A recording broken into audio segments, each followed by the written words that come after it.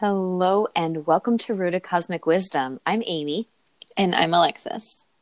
We chat about astrology, archetypes, and spirituality, exploring how these and more can be woven into the day-to-day energy of life. So we'd like to invite you to settle into your body and join us. All right, good evening. We are recording in the evening. We usually record in the morning, so we usually say good morning, but tonight we have a special guest with us who is in Bali. So to accommodate the timing, we are here in the evening in the East Coast and Central Time.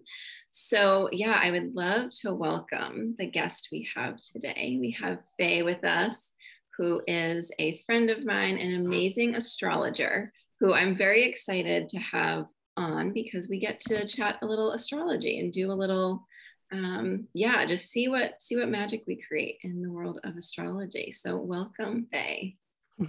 Thank you, Alexis, and thank you, Amy, so much for having me on the podcast. It's such an honor to be a part of it, and thank you for accommodating the Bali time zone, which is not the easiest one with North America. But nice to weave this magic together. So thank you so much for having me on. Yeah, of course. Thanks for being here. And tell us, we start out with tell us about yourself. Okay, yeah. So as Alexis mentioned, I'm an astrologer, but I actually sort of more focus it on astrological counseling.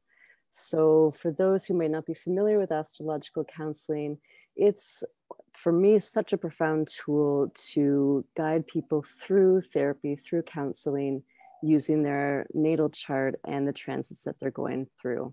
And for me, I find using astrology this incredible tool for empowerment, for self-discovery, for self-understanding, and more than anything, self-acceptance.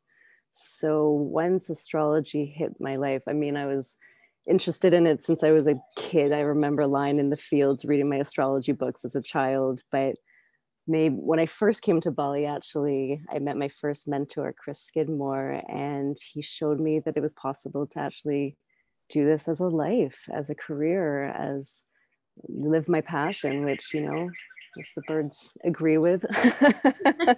You'll be hearing a lot from them. I love them.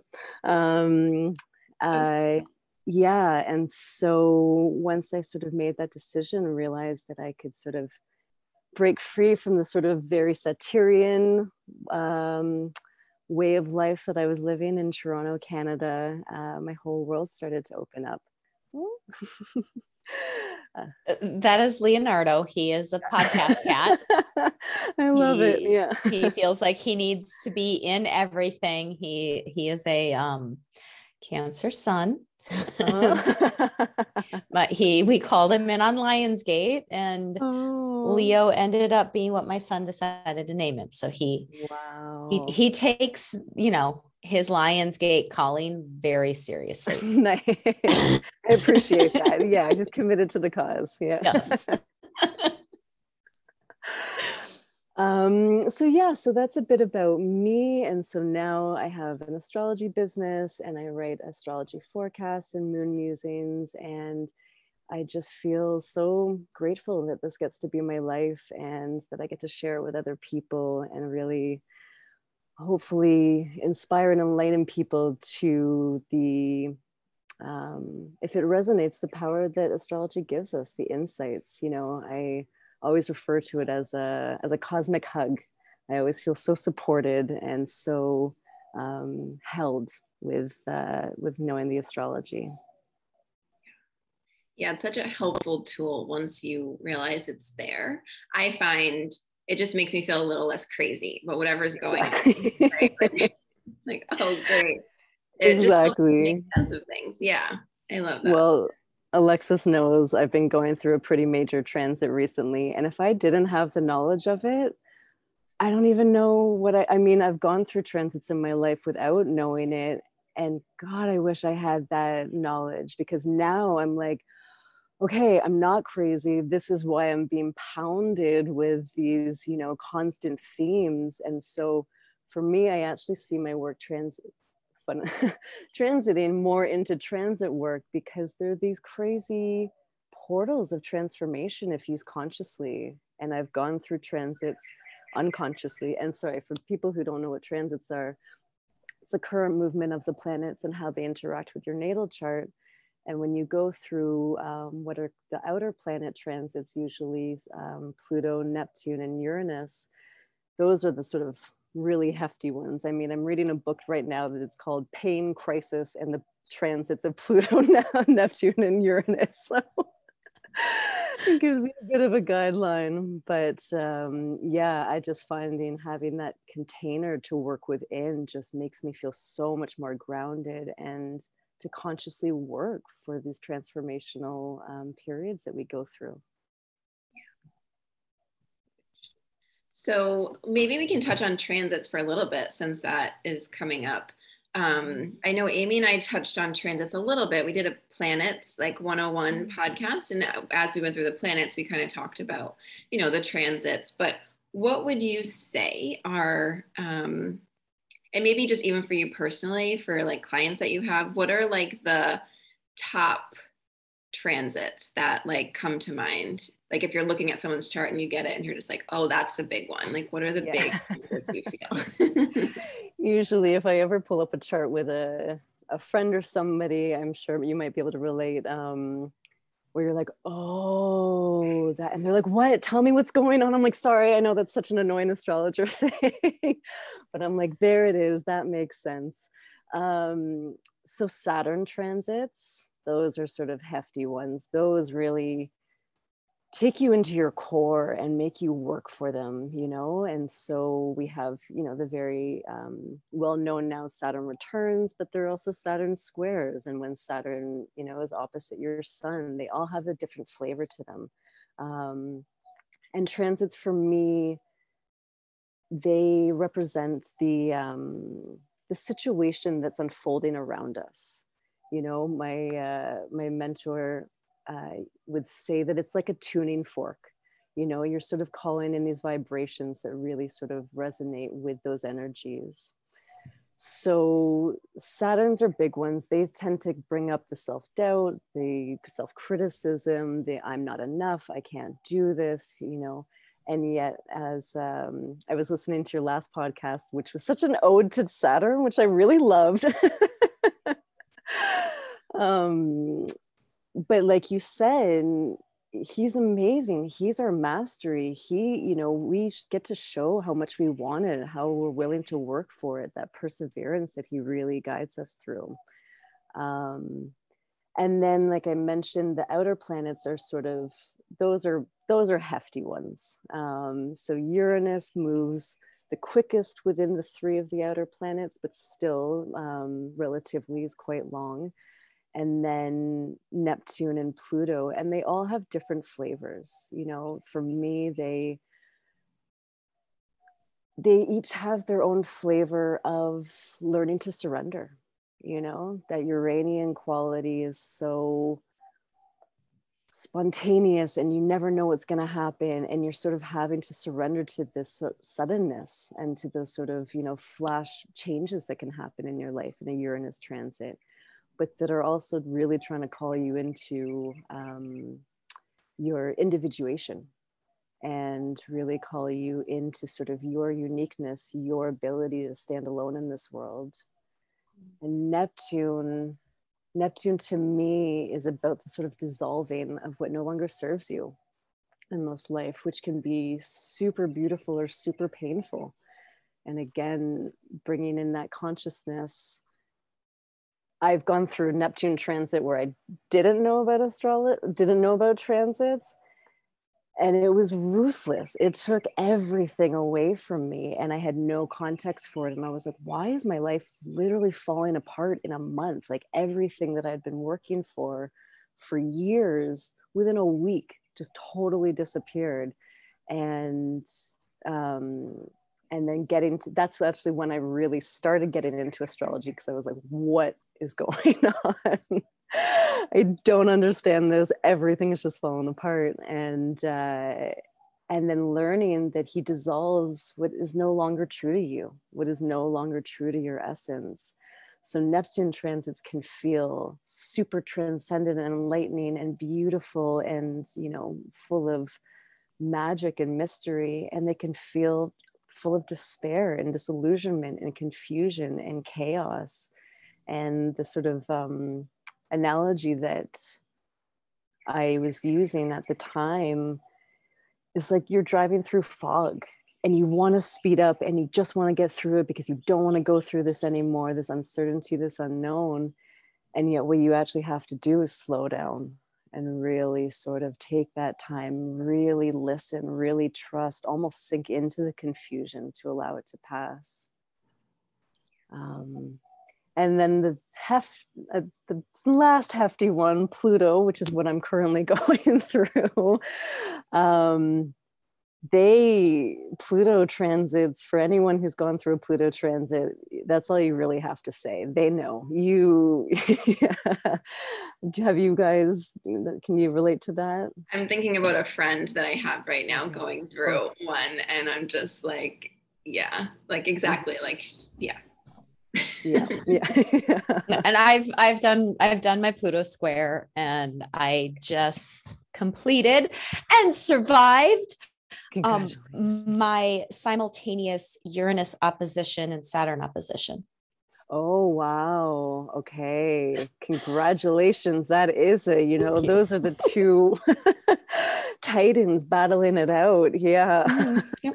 That's it. There's like honestly, like a celebration when you finish a trans and you're like, oh, I did it. You know, that thing. Yeah. And when you're in it, it can feel like you can never possibly get through it. You know, it's going to last forever. And transits last different lengths for different people. And I personally feel, just from my own experience, that sometimes I go through much longer transits because the gods are like, you need a little bit more time to really get into this, which I both appreciate and sometimes get frustrated with. So yeah, Pluto ones, those are the deep transformations. Those are you emerge reborn, but you go through egoic deaths in the process. You get pummeled with your unconscious sort of scripts that have been holding you back. You get to see these parts of you that you've kept hidden from yourself, from others, all these different things really bubbling to the surface. And the distinction that I often make between Neptune and Pluto transits about surrender is Neptune transits are this like beautiful surrender, like take it from me, you know, just this sort of more, I was going to say orgasmic, but like this more just sort of flowy, beautiful, sort of like, I trust in you, you know, really sinking into that trust. Pluto surrender transits for me are, I am so tired. I can't do this anymore. I am so exhausted. Please just take this. I don't have the strength anymore. And it's almost like in that true deep surrender, does he come in and it's like, now you're ready. That's your initiation. But until you get to that point, he will drag you back down until you really realize what it is to relinquish control, which is, you know, for many humans, one of the hardest things that that we tend to avoid at all costs. Yeah. That's spot on. Yeah. with these friends of ours. Okay. And for me, that is a piece of it, is making friends. Like sitting down and having tea and really getting to know them. Exactly. and how they show up in you, because we do have an option to transform, and we also have an option to, you know, double down and be like, oh no, I'm holding on to all of this detritus and these things that I don't need because I can't imagine my life without them. Exactly. And oftentimes just bringing consciousness to it is enough to help transmute it. You know, I can relate to that even just last week of sort of getting another intense hit with my Pluto transit. I was like, what is going on? And then I was like, I'm just going to name this. I'm going to name that I'm feeling super envious and jealous and rageful, you know, these parts of ourselves that we, you know, shame, that we've, you know, society is like, rage. No, you can't ever feel that. Or envy. You're a terrible person if you do. And instead of shaming, I was like, yeah, that's how I'm feeling. And I'm going to fully feel this. I'm going to make friends. I'm going to invite them to tea. Totally dissipated. I feel like a different person afterwards. And so it really is that, you know, for me with this Pluto transit, it's so important to remember it's that Joseph Campbell, the cave you fear to enter holds the treasure that you seek. Like, we can avoid wanting to meet them for tea against all costs, but once we do, it's like so freeing. It's our liberation. It opens up a whole level of the world. So with your Pluto transit, are you also then in your Neptune square? No, so I'm in a Pluto personal planet transit. Okay. So transiting Pluto is squaring my Venus, which is conjunct my Pluto. So you're fun. Yeah. I know. I was like, should I? Yeah. So, you know, a Pluto, and I should mention with the sort of major transits, when they involve a personal planet, it's sort of an extra layer of it hits you. And then for me, because my personal planet Venus is conjunct Pluto, it's activating all of that Pluto energy already. So even though it's not an exact square, I'm getting, you know, with Pluto conjunct my Venus, that's where I hold my Pluto unconscious tendencies and the shame and the guilt and all of these things. So it's just like, ooh, let's bring it all to the surface. We're going to make you just sit and play with it internally, externally. And, you know, I can attest to this tuning fork energy of seeing it unfold in situations around my life, you know, whether consciously or unconsciously attracting them. I'm giving myself this container to really work with these energies for better and for worse. Yeah. Yeah. And I agree that it's easier when you know it's easier when you're aware of the transits, right? Well, that's how I got really curious and interested in astrology. Was I started listening to podcasts and I'm like, oh, well, I need to know what's going on for me. Right. Yeah. So it's either that you either get curious and you start like doing the, you know, deep dive if you're interested in astrology or having an astrology reading.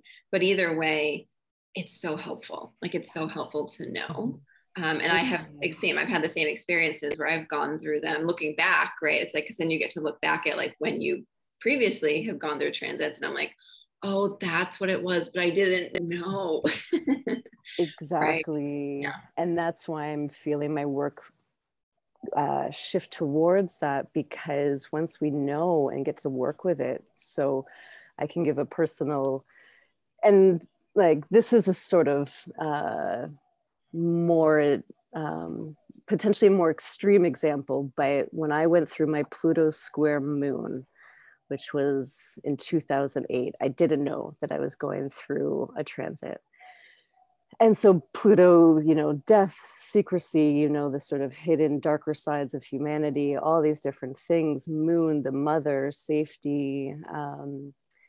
In that year that I went, the first year that I went through my Pluto square moon transit, my mom was diagnosed with breast cancer. I got sick and put on antibiotics for 6 months. I was attacked and somebody tried to rape me. And I started dating somebody who ended up being very emotionally abusive. So within 1 year of that Pluto transit, you know, at the time I was 21 or something like that. I had no idea what was happening. And, you know, again, it's that sort of Persephone Pluto. I left my maiden behind and became an adult, you know, that really ruthlessly changed me. And of course, you know, at the time it was crazy intense. And my mom recovered, and so that was all amazing. But it shifts you from a foundation. And so I feel if I had known that, I would have been aware of these energies at play. I might have been a bit more not in my maiden of super trusting and, going out into the world, and a bit more sort of conscious of the energies that are at play. And so when I was going into this Pluto transit, I had some fear, because I was like, well, that was insanely intense that year.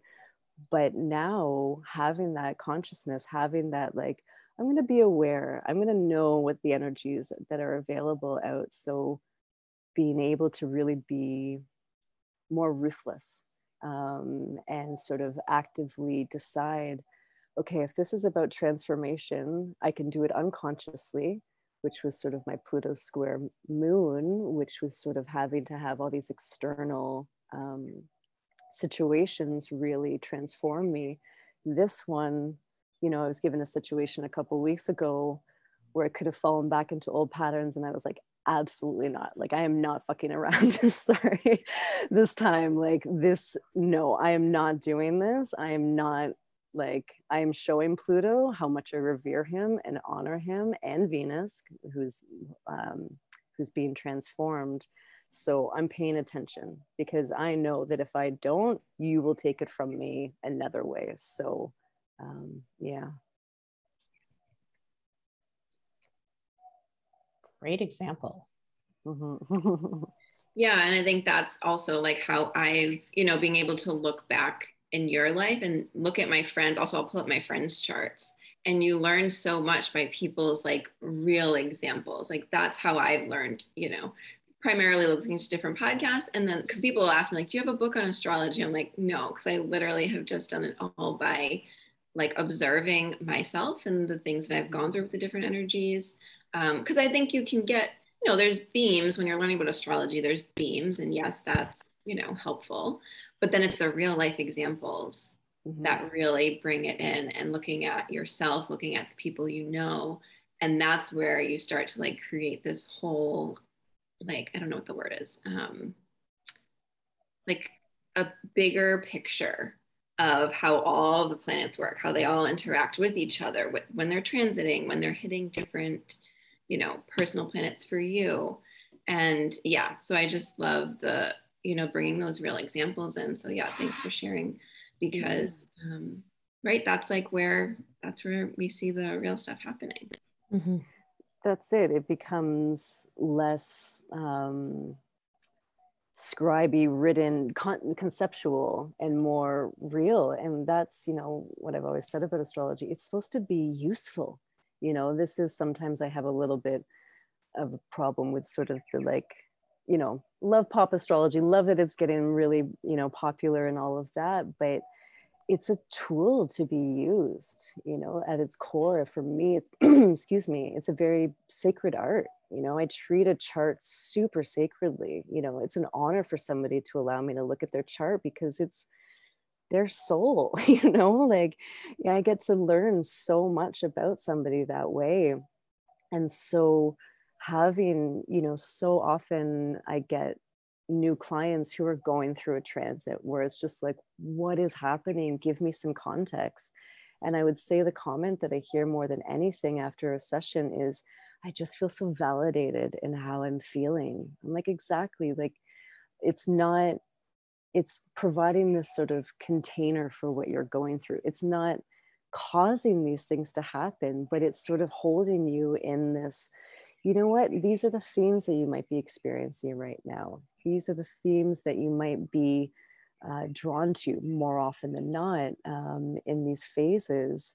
And for me, again, what I'm just feeling more passionately about is that I see transits as a gift from the gods. I see them as these, not everyone goes through a Pluto transit for certain parts of their chart. And so, it's hard to say when somebody's like in the depths of their Pluto transits, but these are gifts, because I don't see another time when we get this sort of like the celestial energies, the gods, ourselves working all together in this microcosm for our transformation, for our growth. You know, that's what it's about.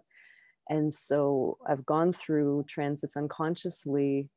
And so now I'm like, oh, I want to give people that gift that if they choose to want to be able to work with this, these are portals of energy that get to transform us for the rest of our life. And if we put in the work, we are always rewarded. You know, we are always rewarded. Beautiful. Love that. Gift of transits. Yeah, I know.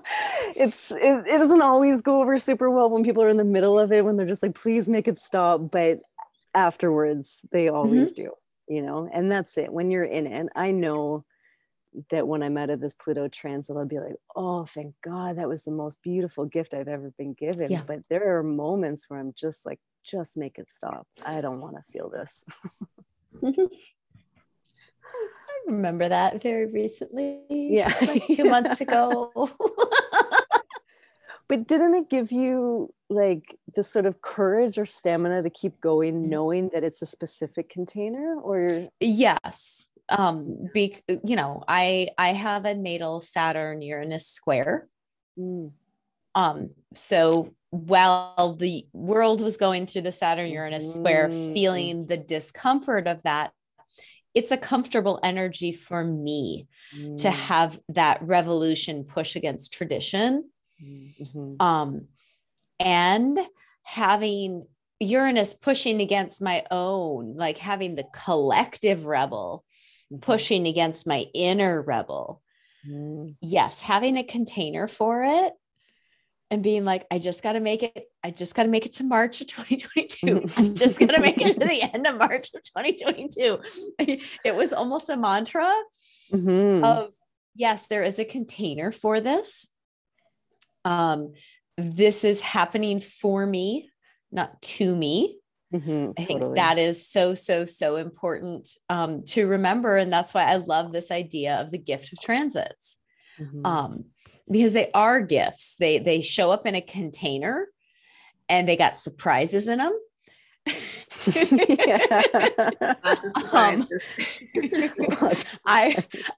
As a mom, I have a rule that if something comes into the house, something has to leave the house. So there's an exchange of things with this gift of transits.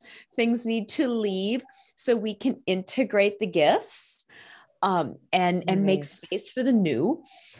So I'm totally digging on that. We may call the podcast The Gift of Transits. A good one. Yeah. Yeah. Maybe a month ago recently had an experience that just felt like an embodiment of my Pluto transit. And I came back from this situation and just looked up at the stars and just said, well played, gods, like, well played. You can't write this. Like, it's almost comical, you know, to see it really manifest in front of you, you know, of just like, you can't make it up, you know? And I think it's when you're aware of it, then you get to see how it's playing out, you know, in that Pluto square my moon example, because I didn't have the language of astrology to guide me. I was just like, why is everything in my life crumbling and disintegrating and so intense? Whereas this Pluto transit, I'm like, okay, yeah, this is what's happening. This is what he's asking for me. This is, you know, what I love about Pluto transits is what he's trying to do is get you to your true potential, your true power. And oftentimes we have such blocks against that. We don't see it for whatever different reason. And so that's why it can be so debilitating, is to come to terms with our own true potential, to our own true power, and the sort of initiation process that really takes sometimes. I love that. Yeah, it's like you're in on it rather than when you're not. Exactly. Right? Exactly. You get to like joke about it occasionally, and like it lightens it, even if it's very challenging, even if it's like super transformative, it still lightens it because you can be like you said, like, well played, like, Good one. I have sent Alexis many messages over the last 2 months being like, this Pluto transit, and it's so nice to be able to talk to somebody who gets it, because I can just say, oh, and at this degree in this, and just somebody be like, oh yeah, that's totally what you're going through. Because again, you need that humor, Gemini season, we need that lightness to counteract that darkness. Sometimes we need that, on one of the days of my Pluto transit back in April, I went super low, super dark, and a dear friend and mentor here, Chris, he knows me well. I have a very strong Mercury in my chart, and he just said to me, he's like, bring in some laughter. And at the time I was like, no, that's not gonna help. And then I felt so low, and I was like, you know what, I am. And it just shifted everything. I remembered, do you know the goddess Iambi or Baobo? Do you know the story? But tell the story, since Alexis is shaking her head no, and then our listeners can hear it. So tell the story. With the myth of Persephone and Hades, and Persephone being going down into the underworld, Demeter, was so distraught, so heartbroken, so rageful of losing her daughter that, she stopped the harvests, all the land went fallow, everything started to die, and nothing could soothe her, nothing could save her. And so, the world was dying because she was taking away the harvest. And so nobody could really soothe her, until she came to a town where she found Iambi, who is a descendant of Mercury. She's, I hope I'm getting this right, Pan's granddaughter, and Pan is a descendant of Mercury, of Hermes. And Demeter runs into Iambi, and Iambi makes her laugh for the first time in all of these months. There's some versions where she lifts up her dress and shows her vulva, to be honest, and sort of, because she's also associated with sort of erotic sexuality. And so Iambi starts to make Demeter laugh, and so she's refueled and finds the strength and the resolve to keep going, to keep finding Persephone. And that stuck with me so much because of the power of lightness and laugh sometimes, that, when nothing else in the entire world could soothe Demeter, the only thing that did was a smile, was a laugh that gave her that courage. And for me, in these Pluto intense times, having that laughter come in, having that sort of Gemini mercurial, okay, you know what, with the dark comes the light, is such a soothing balm. And I think it's really important to remember that a shared laugh can heal, so profoundly, so deeply, and it should never be taken for granted or seen as a luxury, And with our world pretty dark and heavy these days, it can seem like there's no time for that. But I really believe that, still sharing that connection, sharing that deep, heartfelt joy with another person is the soothing medicine that we need. I do remember reading that story. I just didn't associate the name, but is that in Women Who Run with the Wolves? Yeah, it's a short. Yeah, exactly. Yeah. Yeah. She goes by 2 different names. Yeah. Beautiful. Yeah. Thank you for sharing that. Yeah. Well, speaking of transits, this may be a new topic for some of our listeners. Progressed moons, you had brought up this earlier, that you're starting to, are you starting to, what are you, well, tell us, what are you?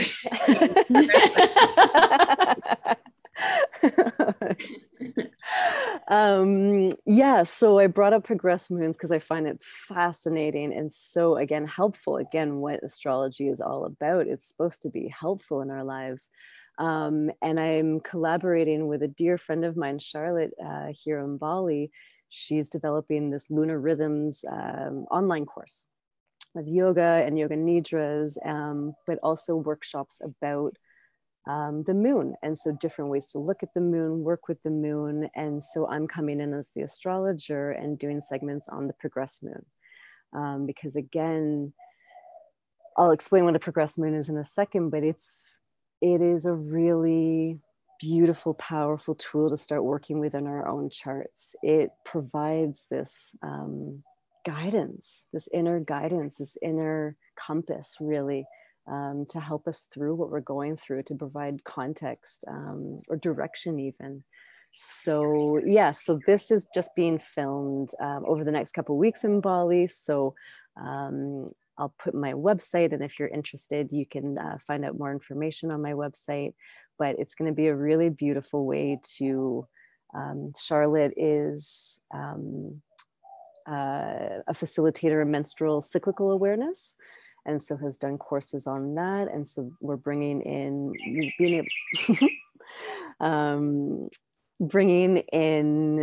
working with the lunar rhythms and allowing your body to accustomize to that. And again, giving yourself permission for where you're at, both, within your own menstrual cycle, but also the lunar cycle of how our energy does shift, with this beautiful, powerful body, and really honoring that. Fabulous. That sounds delicious. Yeah, it's going to be really good. And so for those who don't know, what is a progressed chart? Because most of the time when you pull up a chart, it's going to be, okay, this is the chart when you were born, and you can sometimes have the transits on the outside of what's happening currently. But what's a progressed chart? Because that's different. Yeah. So like we've been talking about with transits sort of highlight the situation that you're experiencing in your external life, and the sort of situations that you might be experiencing. A progressed moon chart I'll specifically be talking about, is what my mentor Dana Gerhardt refers to as the traveling heart, or the internal evolution of the self. And so rather than it being this externally driven, situations that we're encompassing, it gives us this chance to really tune in to our heart's desire, where our attention wants to go, where we naturally are inclined to place our energy, place our intention. And so the beautiful thing with a progressed chart, excuse me, let me just take some water. With a progressed moon chart is that we don't have to do anything. That's what's so beautiful. It's this chance to tune into our internal guidance. The progressed moon, I was taught with the progressed moon by my mentor Dana. So this is her view of it, which I just find so beautiful. She's a moon astrologer. So she says it's this chance to tune into the right brain. We're not analytical, we're not logically thinking. It's this evolution of where our heart is wanting to guide us. And so how a progressed moon works is that it's the equivalent of 1 day to 1 year. So in our outer moon, the moon moves through a phase every 2.5 days, roughly. In a person's progressed moon chart, the moon moves, sorry, did I say phase or sign? I meant sign. So it moves through a sign every 2.5 days, roughly. In a progressed moon chart, it moves through a sign every 2.5 years. And so the moon cycle in our external moon is a roughly 28-29 days. We each have our own individual moon cycle that lasts 29 years. So there are these really long, drawn out, slow moving progressions. And so a phase, rather than lasting 3 and 4 days in our external moon, lasts 3 to 4 years in a progressed moon chart. And so depending on what sign your progressed moon is in, what house, that's a really important indicator, and also what phase of the moon it is, it gives us it allows us to see where our heart's true desires are wanting to take us. It really guides us through our own internal evolution. Again, without having to consciously think about it or wonder or plan.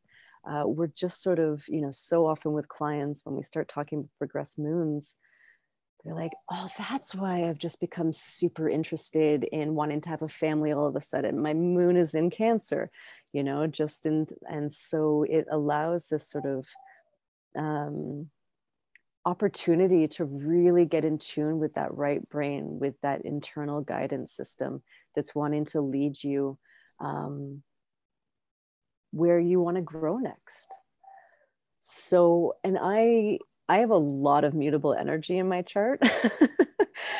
And so there's a part of me that also loves it because you get to experience what it's like to be a moon in all these different signs, like you get to, I'm moving into a progressed Aquarius moon next week. And I don't have any Aquarius planets in my chart, and I'm excited. I'm like, what is this energy going to be like, And oftentimes for people, that first month that the progressed moon changes, that's sort of when you can feel the most turbulence or the sort of shifting energy. It takes a little bit of time to get used to this new energy. And so, depending on the house that they're going through, it shows you where your interests lie. It shows you where you're wanting to be led. When my progressed moon was in my 9th house, I was doing my master's. I was all about seeking higher education, higher learning, expanding my world. I moved to England, all these different things. And it just felt so natural to me. So progressed moons, we also get to experience these different phases.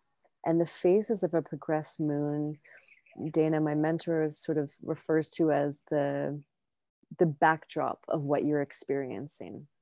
And so what, it's sort of providing the backdrop of your life. So if you're in a dark moon phase, that's going to feel a lot different than if you're at, a crescent moon phase or your full moon phase. And so getting to have, again, the conscious awareness of these phases, we get to help guide ourselves,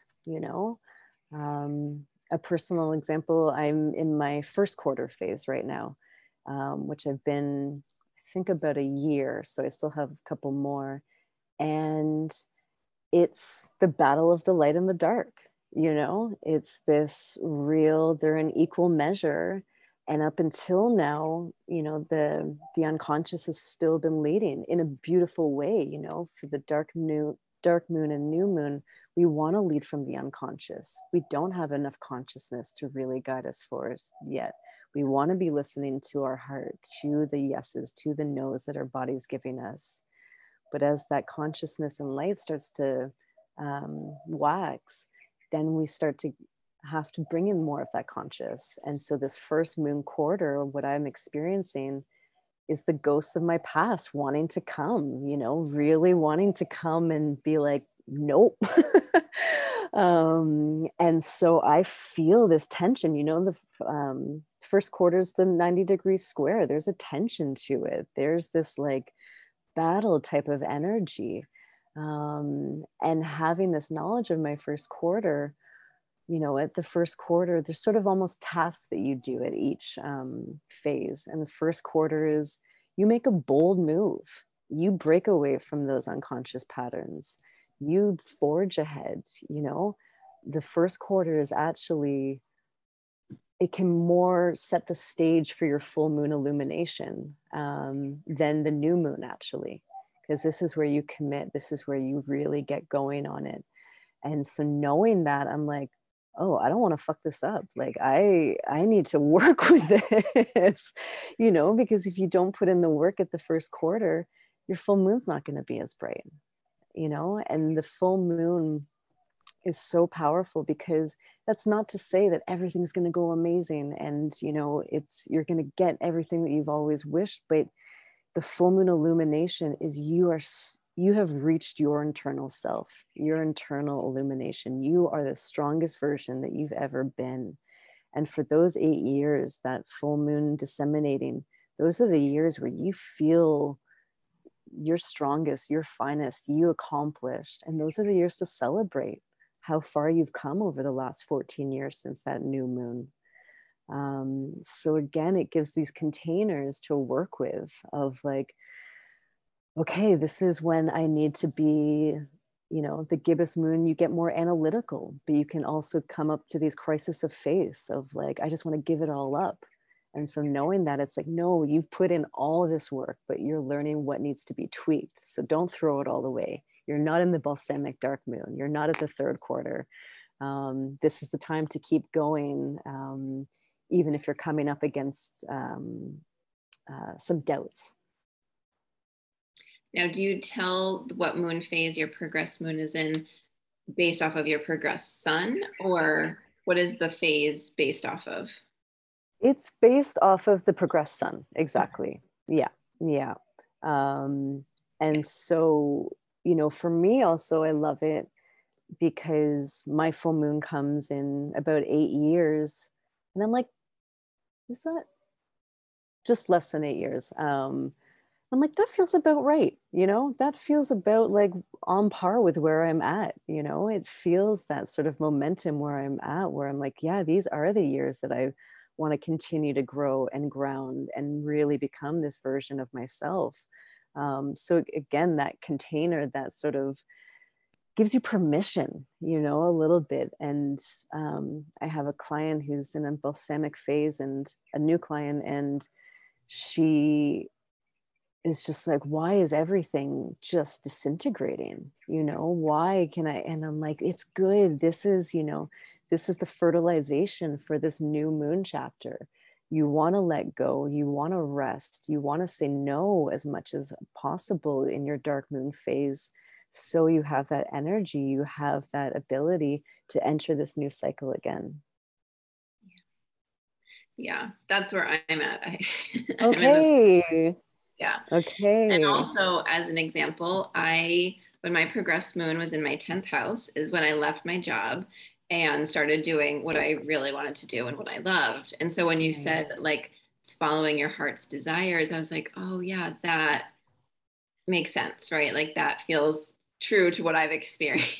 Yeah. That was a very good example of that. When my progressed moon was in my 10th house, I made that shift. So yeah. Yeah. My mentor was talking about like, she bought her first house when her progressed moon was in her 4th. She had her baby when it was in the 5th. The only time she's ever been in serious relationships was when the progressed moon was in the 7th, 8th. So it's I've been in a progressed Capricorn moon the last 2 years roughly. And I've felt that. I'm like, okay, it's go time. I want to build these structures. And I'm, Capricorn energy isn't my go-to energy, but that first month, I had friends being like, whoa, you were on it. Like you were just getting this. And I'm like, I know, I just want to. Because again, it's that like your heart's leading you.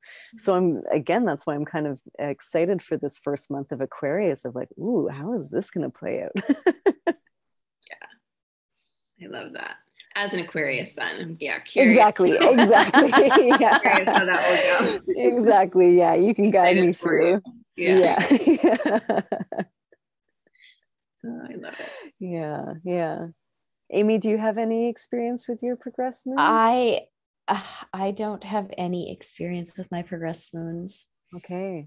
I'm sure I could. There's markers, there's tinging going on in my system. And I'm like, oh, I bet it was here then. And I bet it was there then. I haven't looked at it. No. Yeah.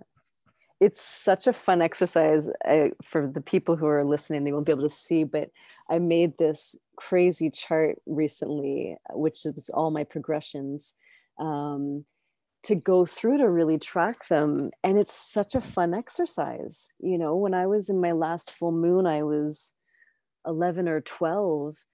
And in middle school, having the time of my life. Those friends are still my closest friends to this day. You know, those were the golden years of that time before high school and all of this. And, you know, seeing when my moon was in the 10th, that's when I left my job and, you know, started exploring different things. And when it was in the 8th, I got into like a super intense relationship. So it's a fun game, you know, to get to see this. Because again, like I mentioned, it's your heart's leading you. You are not actively doing this. It's you're growing in these areas because your heart genuinely wants to. It's really allowing yourself to unfold, evolve in the way that your soul is really wanting to. I'm going to have to dig up a progressed moon chart now and see like where all the things are. Yeah. Because I have time frames that I'm like, oh, I bet that was in 2007. And I bet we'll see. Exactly. That's it. And then it's like this we'll see moment of like, oh, okay. Yeah, that is. And, you know, when I was in my crescent moon phase before this, I was like, I just want to be at my full moon, you know, I just want to like have it all done. And the things that I, you know, have planted in the new moon, I just want to, you know, flourish already, flower. And it actually helped my mentor, Dana, get a new understanding of the crescent moon phase because of my impatience. Because if you look at the outer moon in the crescent moon, the earth shine has this sort of ring making it look full. So it almost looks like this ghost full moon. So oftentimes in the crescent progressed moon phase, you think you're there. You think you've made it to the progressed moon. And I remember just looking at the moon one night when I was in this sort of like, I just want it now in my Capricorn sign, just like, I want it now. I just thought, I would never ask the moon to change signs. You know, I would never will her or ask her to be full when she's in her crescent. So why am I any different? You know, and it really helped me give permission to myself to be exactly where I'm at, to know that these are way deeper, more profound unfoldments that we're going through than my logical mind could ever conceive of. Yeah, and I'm so glad you brought it in because it's one of the things that I don't look at that often unless somebody asks me or like I have a reading or something and it comes up. And so it was a chance for me to check back in with my progressed moon and and kind of like help me remember, oh yeah, that's right, that's where we are. And so yeah, I'm glad you brought it in because it is a really beautiful and powerful tool. And I love the ways that you spoke to it. Yeah, there's a lot of potency there. I'm like, yeah, there's just so many good nuggets here, Faye. I love astrology. Yeah. You can tell my mercurial ways can just talk about it forever. Yeah, it's so powerful when we get to really tune into it, and I just feel very passionate about it to guide us. You know, that's that. You know, Mercury, the patron of the show, the guide of the souls. Like this is what it's here for. This is what we've been blessed with, to be able to have this knowledge and these insights. So getting to work with them, because again, with the progressed moon, you make a totally different decision if you knew you were in your dark moon phase than you would at your crescent moon. So again, it's that like, oh, this is way deeper than me. This is my soul trying to guide me. So if I can really slow down, really embody and listen to what I'm experiencing, something way more profound than I could even ever think of could be unfolding. Yeah, and I just love how the moon moves so slow in the progression. It's just this like, I mean, the moon is already this internal, right? Like asking you to slow down, but it's like, because it's moving so slow, there's a real like depth and beauty to that, which I just love. And yeah, it's definitely worth checking out your progressed chart, and particularly the moon. Because again, same, I think because that in the progressed chart, things move so slow that I'll tend to look at my like moon and Mercury, you know, in the progressed chart, but it's definitely worth looking at. Yeah. So the last thing I wanted to ask you about, because I did peek at your website and I was like, oh, she does synastry readings. And so even just briefly to talk about what synastry is, because I know that's something also like Amy and I haven't touched on, and maybe just what are like little key nuggets, like just top little things that you notice in synastry. Because also I found, I mean, when we met, we put our charts together and did a synastry, right? And so you can do this in relationship with friends or really anybody, but I find them to be just super, super interesting. So yeah, if you could just touch on that. Totally. And I have a Libra moon at 0 degrees. So synastry is I love synastry because it has that sort of reflection piece to it. So synastry is, like Alexis briefly mentioned, it's when you put two natal charts on top of each other. So like you would put transits on a natal chart, you can do this with another person's chart. You can do it with multiple people's chart, but synastry, what I work with is with two. So just like with transits, how a transiting planet would impact the natal chart, the way that two charts interact with each other allow for different aspects. So you can have conjunctions, you can have oppositions, you can have trines, you can have squares, you can have similar rising signs. And so based on how these two charts interact with each other, it has this profound depth to understanding how two people work, how two people weave together is this sort of analogy that I like to use. So working with this, with synastry, I think it is just what every relationship needs.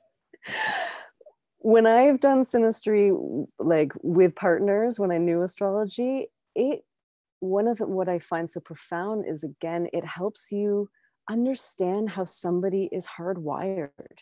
And so when I was working with synastry in a relationship, I wouldn't take things personally because I knew that, oh, this is just how they're made up. This is how they work. It's not something to do with me.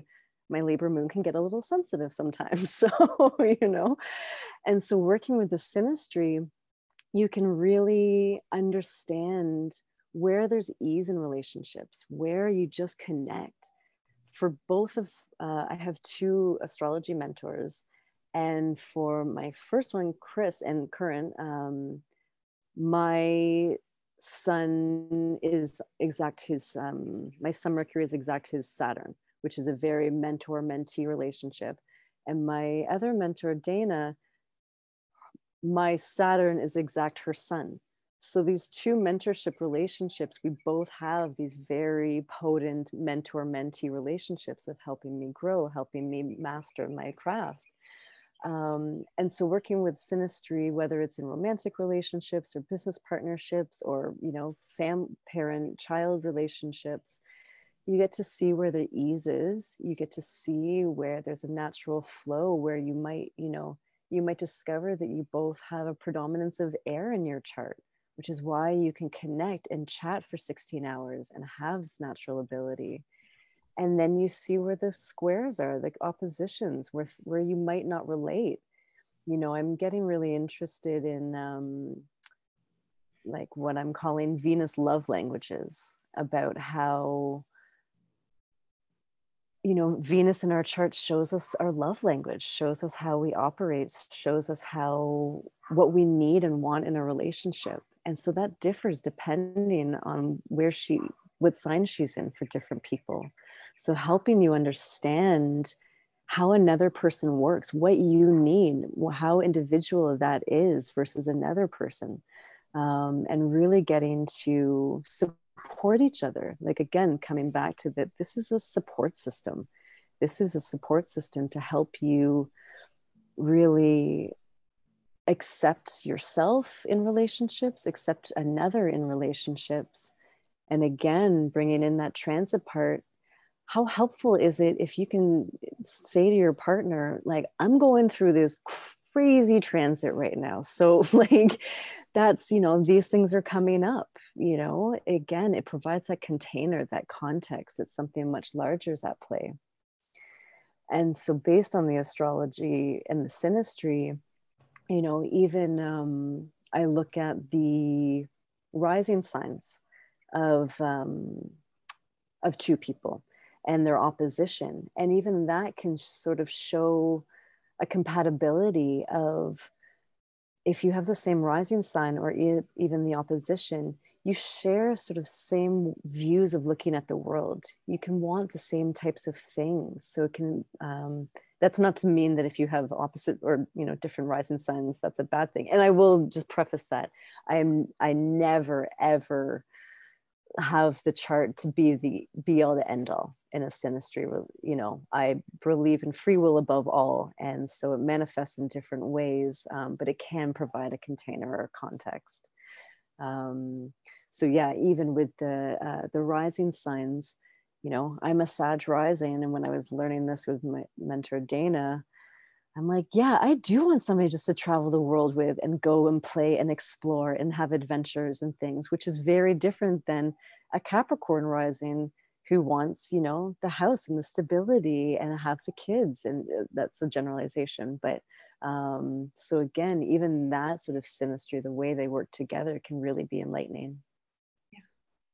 Yeah. And I find sometimes it's those more challenging, or, you know, the things that you would look at and you wouldn't be like, oh, this is the most beautiful ease-filled thing. But sometimes those are the most, you know, like there's a depth to that too. So I agree that there's really no like good or bad. It's just, and I'm thinking right now, I'm just like, oh yeah, having like, I know for me, I was listening to someone talk about planets in detriment, which is a different topic, but that I have a few, and that's actually like where I have the most growth. And like, I find them to be the biggest gifts. So I think even in synastry, if you have two people lined up and you're like, oh, that's a little challenging aspect there, or it's like, yeah, but there's growth there. Right. Mm-hmm. And so, you know, of course you can have, you know, some beautiful things in synastry, and that's beautiful too. But yeah, I like how you preface that too with like, there's really no, you know, end all be all, good, bad. It's just information that helps you in whatever you're in. Exactly. And my mentor would always say, you can make a square into a trine with the right intention, you know? And I really always love that. It's about intention. It's about working with that. I have a lot of square. I have a grand cross in my chart, and like, there's a part of me that likes that friction. I have to admit, likes that tension. It like, I need a little bit of friction sometimes to get things going, to really feel that passion. So exactly, a square is not a be all end all. Mm-hmm. It can be that growth point, exactly like you say. I love that. I think that's a beautiful message just for astrology in general. Mm-hmm, totally. Like, you know, like, and that's, I think when I started listening to some podcasts, I was like, oh, I have some like not great things in my chart. And like, because there is that stigma of like certain astrologers still have this, you know, old way of looking at it. But as I've grown and also, you know, started listening to people who, you know, I am in the same kind of frequency with, it's like, oh, there's no bad. Those are actually the things that I'm like, yeah, that's right. That's what that I love. And I agree. I mean, you know, we're born with it for a reason. Like that's part of, what makes us tick. And so, yeah, I think astrology in general, whether we're talking about transits, synastry, right? Any of these things. It's all just beautiful information. Yeah, and it's how you work with it. And, you know, like my Pluto square transit right now, I'm working hard to make that into a trine, you know, like I'm trying to trine this. And exactly, I think that's so important, like you say, to remember in all of astrology, because I have a bit of a, you know, the maleficent planets and things like that. I'm like, no, you know, Saturn, you can't call Saturn that. No wonder people fear him so much. When really in reality, it's like, these are what makes us grow. These are the points that we get to define ourselves. And, you know, sometimes I'll just look at my grand cross in my chart and just focus on that middle point and just like, oh, how sweet that is when all of those energies come together, you know? Mm-hmm. Love it. Super good. Any last pieces you want to bring in, Faye? I think I've covered it a lot. I don't I don't want to overwhelm, so I'll leave it at that. Transits and progressions are two really important pieces, and I really encourage people to get to know them, get familiar, use your intuition. That if you're like, something is just going on that feels bigger than me, that's that sign to get curious, to start working with these energies. Because again, like I said, they're here, both the progressions and the transits, they're here to help, you know, they're here for our guidance, for our support, for our growth more than anything. And so it's a beautiful potential to be able to really resonate with them and start to work with them. Fabulous. Any other questions that you have, Alexis?